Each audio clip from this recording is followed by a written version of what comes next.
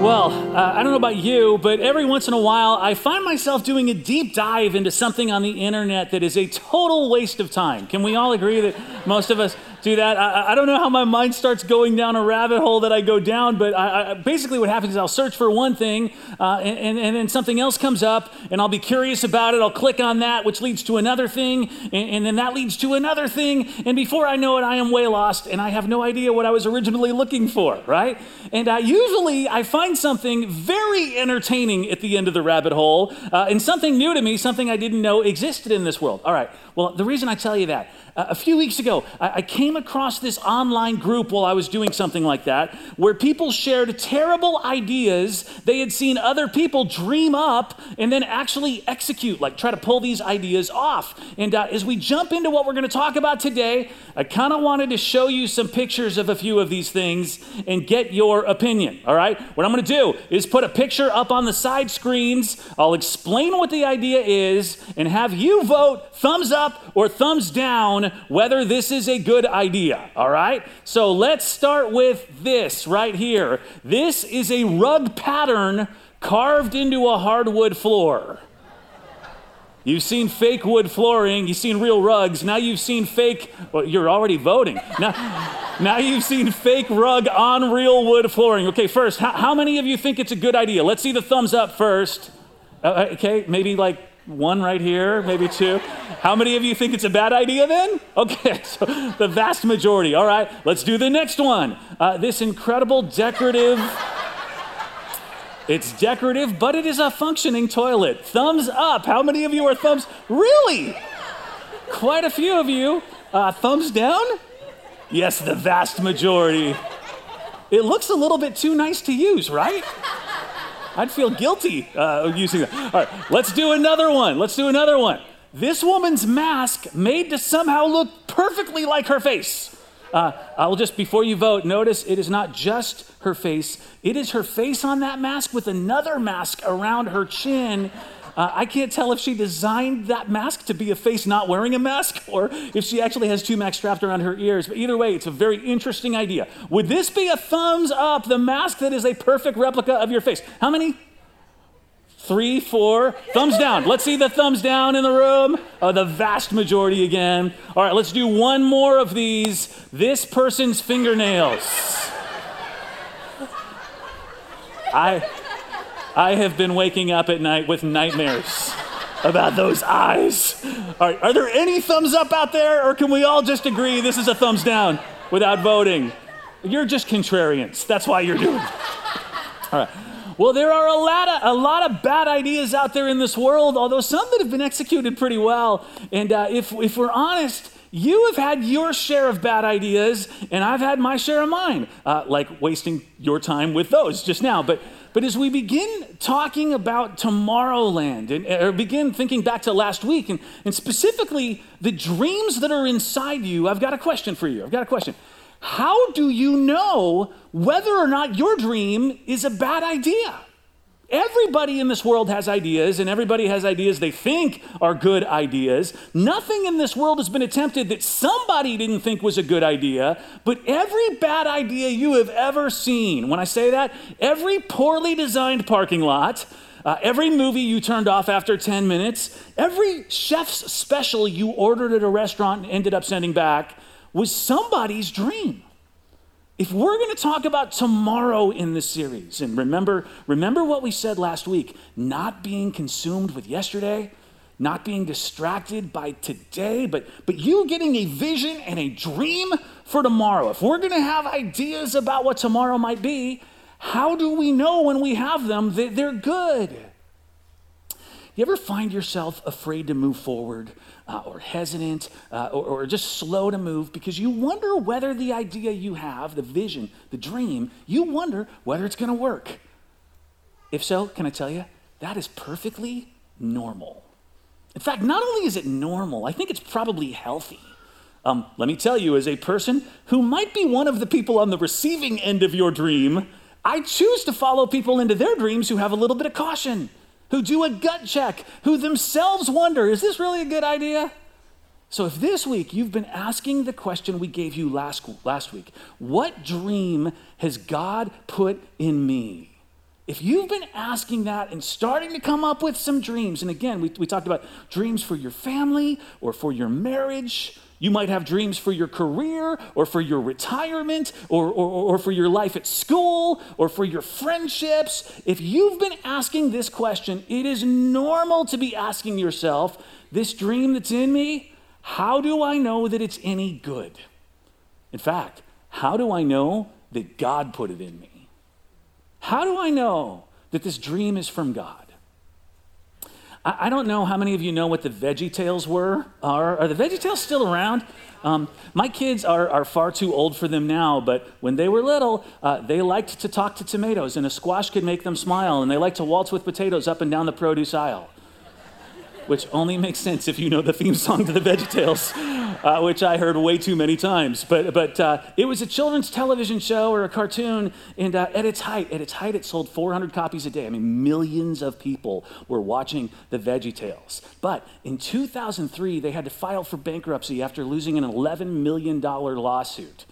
And they ended up selling the rights to their show to the company that had Lassie and the Lone Ranger and the Rudolph the Red-Nosed Reindeer Christmas special.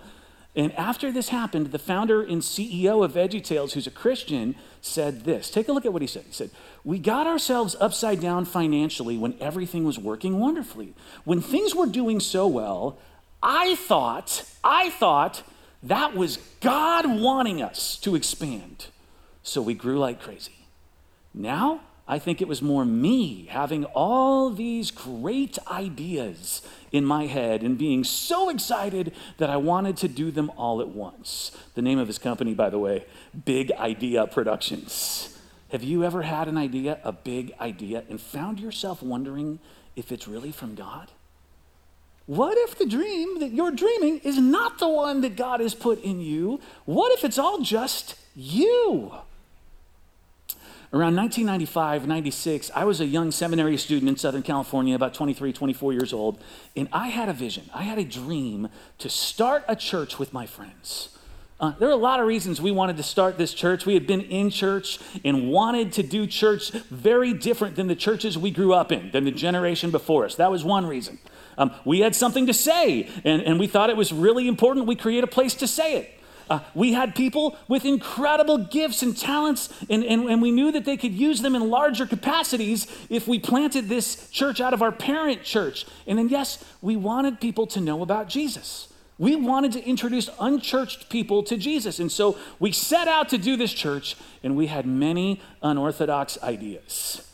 For example, we believe small groups are important. I still believe that, but we believed it so much and that people did not have time to go to them in our busy Los Angeles setting. So we decided this brilliant idea, we would have small groups on Sundays and we would force people to go to them. And to do that, here was our idea, we would have a worship service every other Sunday. And on the off week, you would go to a small group in someone's home. We had a church planting coach, and he would say to me, "Chris, this is a terrible idea.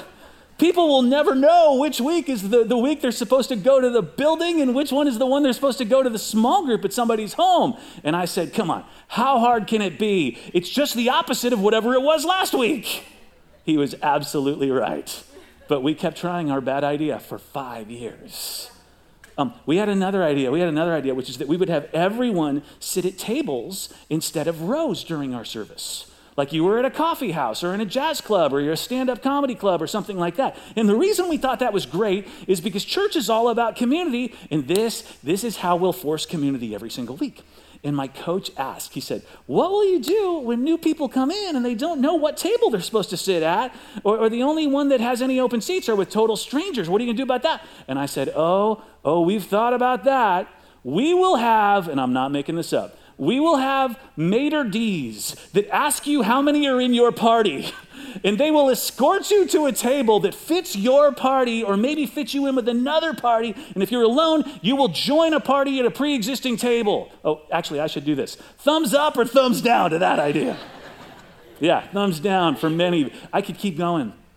In fact, actually, I had one I was going to share, and Andrea made me cut it because it was so bad. And she doesn't want me to tell it. It's too soon. It's been 27 years, and it's still too soon.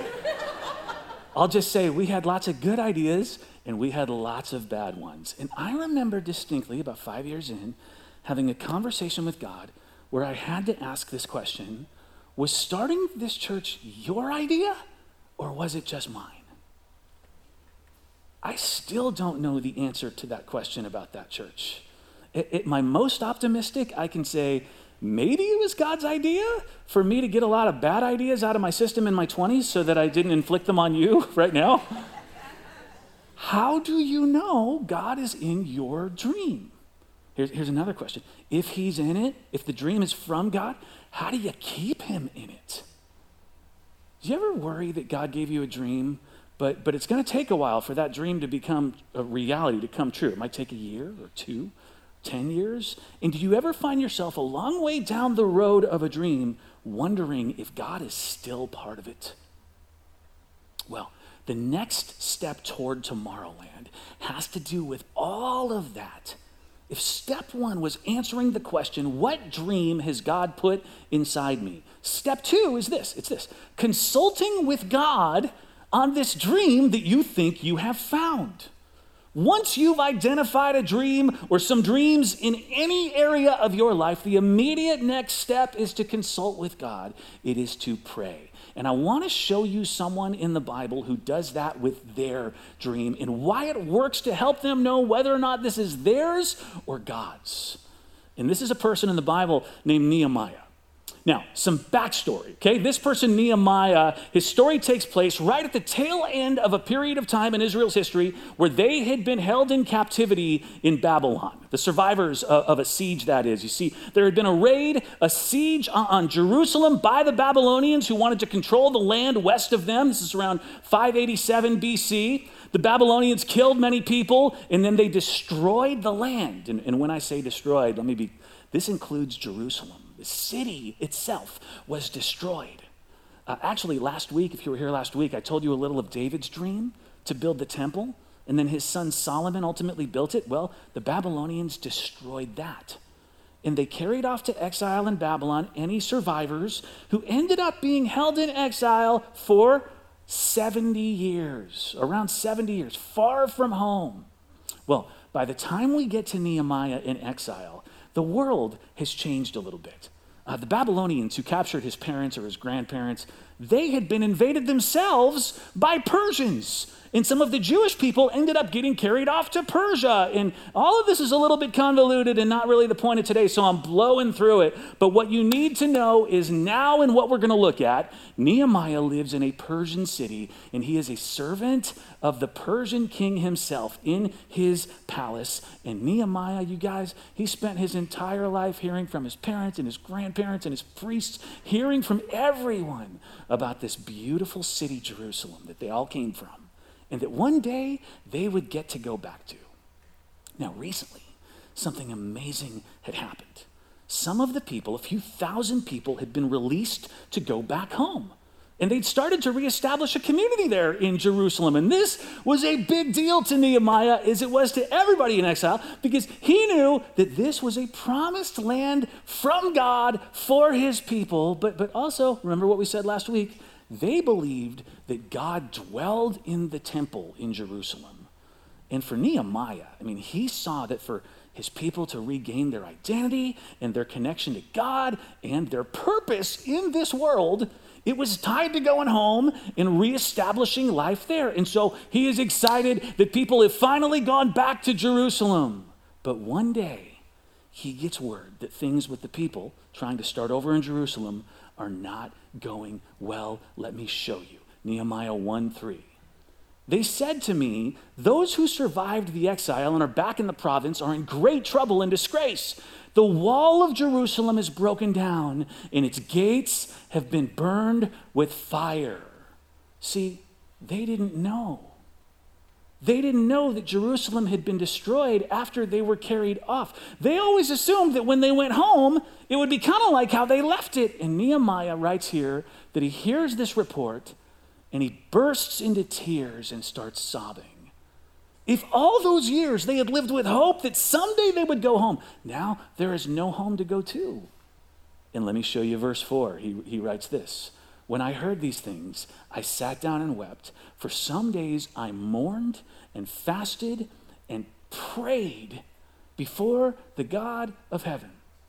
And for the sake of time, I won't read you the prayer, but in this period of prayer, and it says some days, that's how long it was, Nehemiah has a dream. What if I help the people? If I lead the people in not just being there in our old city, but in rebuilding Jerusalem? His dream, he would rebuild the walls of this ancient city of God. The dream comes to him, he gets the vision, he gets the idea while praying.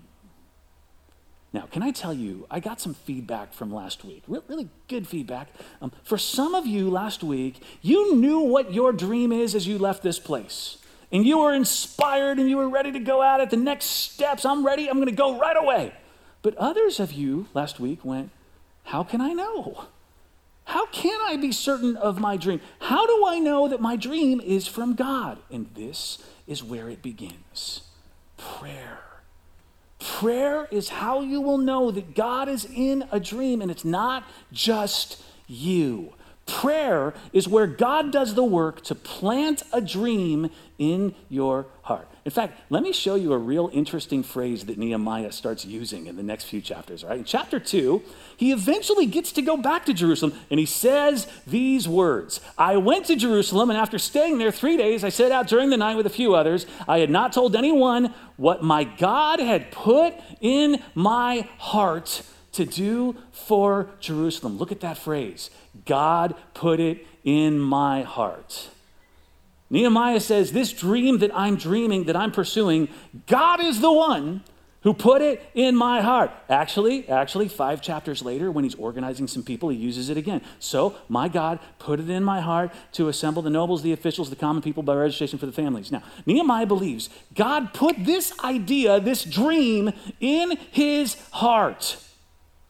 Can I tell you real quick? I grew up in church, and I want to tell you, I have heard that phrase used in church settings or variations of it, like God put it on my heart, far too many times. Like someone will say, hey, God put it on my heart to give you a call today. How are you? And have you thought about giving to our building campaign? Right? Or God put it on my heart to teach an entire 4-week series on rest and why pastors ought to have more days off. It's always bothered me when people used that phrase, although I will confess I think I did use it once asking a girl out.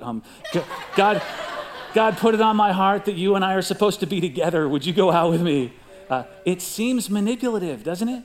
And actually borderline abusive to walk around telling people that God put something on your heart. Because how does the person listening say, no, he did not? But that is not why Nehemiah uses that phrase in this book that he writes twice. In fact, when he uses it, he's using it in the past tense to explain why he chose something many years ago. Now it's like ancient history. We don't see him using that phrase talking with people and trying to convince them or justify his actions. And what Nehemiah meant by it is this. I had been in fasting and in prayer, and I believe that in that time of prayer, that season of prayer, something happened that turned my heart into fertile ground for some divine ideas. And see, Nehemiah prayed to prepare his heart for whatever dream God would give him. He was wrecked to hear that Jerusalem was wrecked, and he prayed, and his prayers prepared his heart for God's plan. And this is the first thing I want you to know today about step 2 in this whole Tomorrowland process. Step 2, consulting with God in prayer. First thing I want you to know is prayer prepares your heart for God's plan. It's funny, as I say it, I almost think it should be step 1. Shouldn't I pray so that I prepare my heart before I dream? And I would say it's 1A and 1B. They're simultaneous. But the reason it's 2 is because prayer is not just saying, God, would you give me a dream someday? Prayer is, God, this dream that I have, are you in it? Is it yours? And we're going to get to that part of it in a second. But prayer prepares your heart for God's plan. Now, what prayer? What in the world am I supposed to be praying? All right, let me give you a very easy one. This is right out of Psalm 25. Show me your ways, Lord. Teach me your paths. If you're somebody here today saying, I don't know how to pray, I want to find the tomorrow dream that God's put in me, but I don't even know what to pray, I'm going to make it really easy for you, okay? 5 words. Show me your ways, Lord. In fact, let's memorize it together before we leave. Would you say this with me, these 5 words? Say them loud. Show me your ways, Lord. If you can remember that, you got it. You know how to pray a prayer that will prepare your heart for God's plan. Extra credit if you can remember, teach me your paths. What you are saying when you pray those 5 words, show me your ways, Lord, is God, would you place your ideas into my life, your ideas for my life, into my heart, into my mind? Our youngest daughter, Kendi, is 14 right now. She's a freshman in high school. And we've started to have those little conversations you have about, like, do you have any ideas about what kind of things you might want to do when you grow up? Like, you don't have to have it figured out, but you got anything you've been thinking about, like, working in you? And she has no idea, no clue at all. And it's okay. She's got time to figure it out. But what I am telling her, and what you can be telling your kids and your grandkids, and actually you can tell this to anyone who's trying to figure out what the dream is that God has for them. I'm telling, start praying this prayer, show me your ways, Lord. What you're saying when you say that is, God, place your ideas for my life into my heart and my mind. Okay, let's keep going. So Nehemiah gets this dream and he says, I think that this is God, but he's got a really difficult thing that he's got to do. He's got to get permission from his boss, the king of Persia, to let him leave exile and start this rebuilding. And so one day, the king wanted a glass of wine. And in chapter 2, Nehemiah writes this, I took the wine and I gave it to the king, and I had not been sad in his presence before. And so the king asked me, hey, why does your face look so sad when you're not ill? This can be nothing but sadness of heart. And it says, I was very much afraid. Let me explain that. It was a capital offense to be sad in the presence of the king. Like, you could lose your life for bringing your mood into the king's throne room. Don't you wish you had that kind of power? People couldn't bring their bad moods into your world. Anyway, Nehemiah continues, I was very much afraid, but I said to the king, may the king live forever. But why should my face not look sad when the city where my ancestors are buried lies in ruins and its gates have been destroyed by fire? And so he writes, the king said to me, what is it you want? And look at this. Then I prayed to the God of heaven. And I answered the king, if it pleases the king, and if your servants found favor in his sight, let him send me to the city in Judah where my ancestors are buried so that I can rebuild it. Okay, once again, you hear his dream, but that's not what I want you to see here. Look at what Nehemiah does with about 1 second, literally 1 second, he prays to the God of heaven. And what do you think he's praying for? Is he praying for clarity? Is he praying for the right words? Nope. I believe that he's praying so that God prepares the heart of the king. God, you gave me this dream. You prepared my heart. Now, will you prepare other people? And this is the second thing you have got to know about your dream and about prayer and why those things go together. Because prayer prepares other people's hearts for God's plan. I remember dreaming about building Goodness Village, which is the village on the south part of the front end of our campus here, the front end of our campus. 28 tiny homes, if you're not familiar with it, featuring housing formerly unhoused people from here in the Tri-Valley. And it is such this beautiful little community that has been built with so much of your effort and your energy, and such a wonderful team over there that leads it. It's its own nonprofit with its own staff, does amazing work. Anyway, I remember some of us around here dreaming about that, and somebody in the government hearing about our dream and coming to us and saying, hey, I have heard about your dream, and I would be willing to fund your dream, and I have an idea. We could get these certain types of shelters that I have seen very cheap, and we could put them on your church property, and I think that they would be great for your dream. And so I left that conversation, and I said, let me go look into those. And some of us around here did, and we found that they were not great.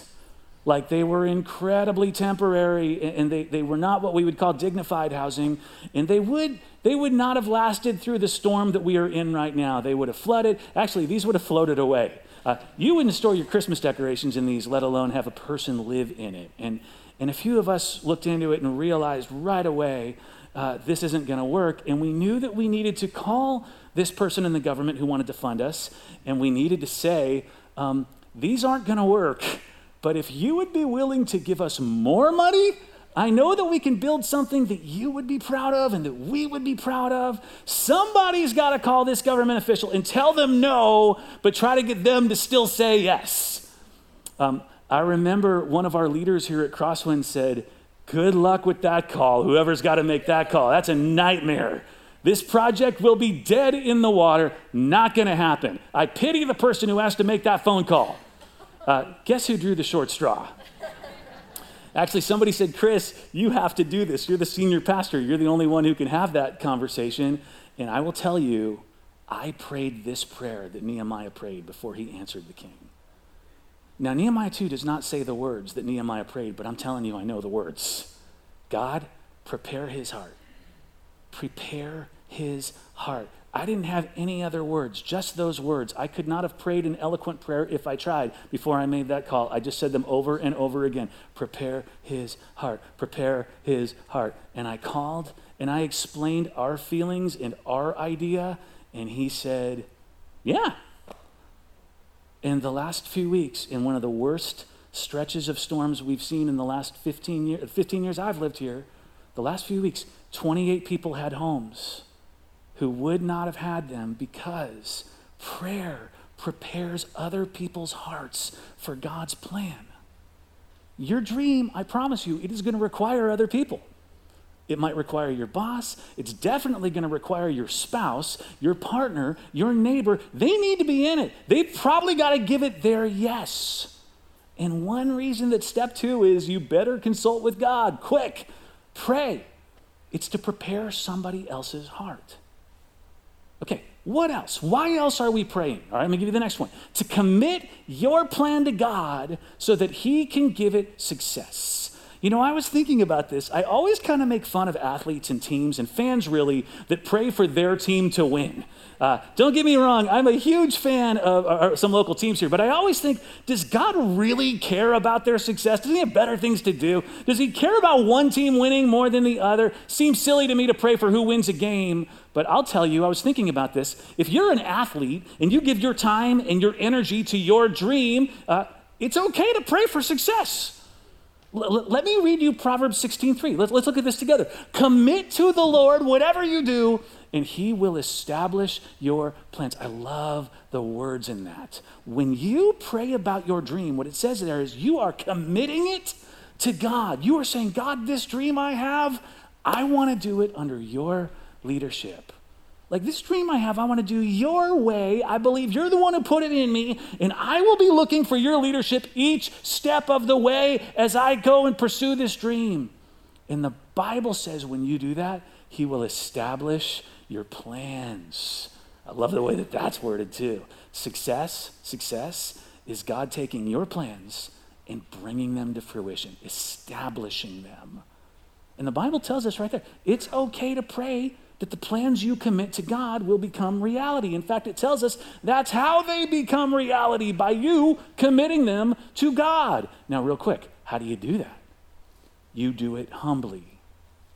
James 4 talks about this with dreams. It says this, now listen, you who have your dream be, today or tomorrow we'll go to this or that city, spend a year there, carry out business, make money, while you don't even know what's going to happen tomorrow. What is your life? You are a mist that appears for a little while and then vanishes. That'll make you feel good. Instead, you ought to say, if it is the Lord's will, we will live and do this, or we will do that. Okay, here, we commit our dreams to God, saying, God, if it is your will, may you establish my plans.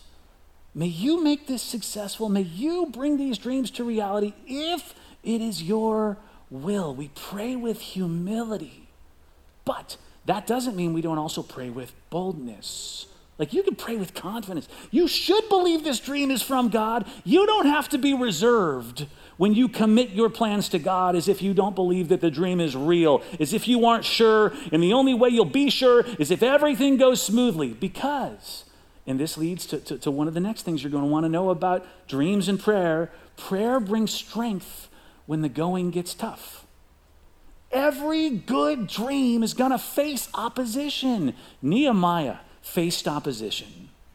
Check it out. Nehemiah gets back to Jerusalem, and as soon as he shows up, the surrounding people, the Samaritans, decide to make things tough for him as he's rebuilding this wall. Nehemiah 4, it says, when Sanballat heard that they were rebuilding the wall, he became angry and was greatly incensed. And he ridiculed the Jews, and in the presence of associates in the army of Samaria, he said, what are those feeble Jews doing? Will they restore their wall? Will they offer sacrifices? Will they finish in a day? Can they bring the stones back to life from those heaps of rubble, burned as they are? And what do you think? What do you think Nehemiah does when he hears this? He prays. Verse 4, hear us, O God, for we are despised. Turn their insults back on their own heads. He goes on. Nehemiah continues throughout the process of building over and over again, praying, asking for strength when the going gets tough. Now, we're going to have a whole week on this later, obstacles to your dream. They are an entire step themselves, but I wanted to bring this up today because you need to know. Part of why prayer is such a key piece of your Tomorrowland dream, it's gonna get tough. It is going to get tough. Just because it's from God does not mean it's gonna go smooth. It's gonna get tough, and you are going to need strength. Last one, Nehemiah and the people finish building the wall. And they have a huge celebration where the priest comes out and he spends the entire morning from sunrise to noon reading scripture to people as part of the celebration. Doesn't that sound fun? You just get here at sunrise and we go to noon with somebody just reading. And then that priest Ezra, I was being sarcastic, by the way. I know you don't think it's something. And then that priest Ezra leads them in a prayer. Nehemiah 8:6 says, Ezra praised the Lord, the great God, and all the people lifted their hands and they responded, amen, amen. And then they bowed down and they worshiped the Lord with their faces on the ground. And what I'm wanting you to see there is Nehemiah, actually, all the people prayed for this, to praise God for involving them in something like this that was bigger than themselves. Make no mistake, the work was not done yet in Jerusalem. But the dream and a step towards a bigger dream had been accomplished. And they prayed to say, thank you, God, for giving us this dream and for involving us in your great work. And Crosswinds, I don't know what your dream is. You may not yet know, and that's okay if you're still figuring that out. But it is worth praising God for involving you in this dream that's bigger than yourself, because it is bigger than yourself. It's why I said last week, I promise you, your dream is not more golf. And it is not going to be a really killer summer vacation this year. Those are good to do, but whatever dream God has for you is bigger than that. All right, we are out of time. Before we go, let me ask you, where are you right now in this process? Which of these things should you spend a little bit of time on this week? Like, are you still trying to figure out the dream that God's put in you? Because then, if so, maybe it's prayer for him to prepare your heart and show you his ways. God, show me your ways. Are you at the place with your dream where you're ready to go, but you need some other people to say yes to this dream to keep it moving? Maybe this week, it is praying for God to prepare other people's hearts. It is okay to do that. God, prepare their heart. Are you ready to say, God, I know the plan, let's start working? And then, God, will you let me in this dream be led by you so that you can establish my plans and bring success? That might be the prayer you're praying this week. Are you finding that the going is getting kind of tough for the dream you are pursuing for tomorrow, and you need to be praying for strength this week? Or are you ready? Is it happening? And are you ready to say, God, I praise you for involving me in something bigger than myself? Which one of those are you going to do this week? All right, will you stand with me? Let's pray before we go.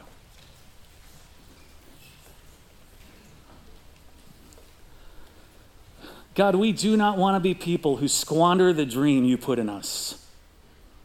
God, I think about what we said last week. Every single one of us has your dream, some dream you put inside us. God, we represent hundreds of dreams here this morning, and I can only think of how sad it would be if we let those things just waste away.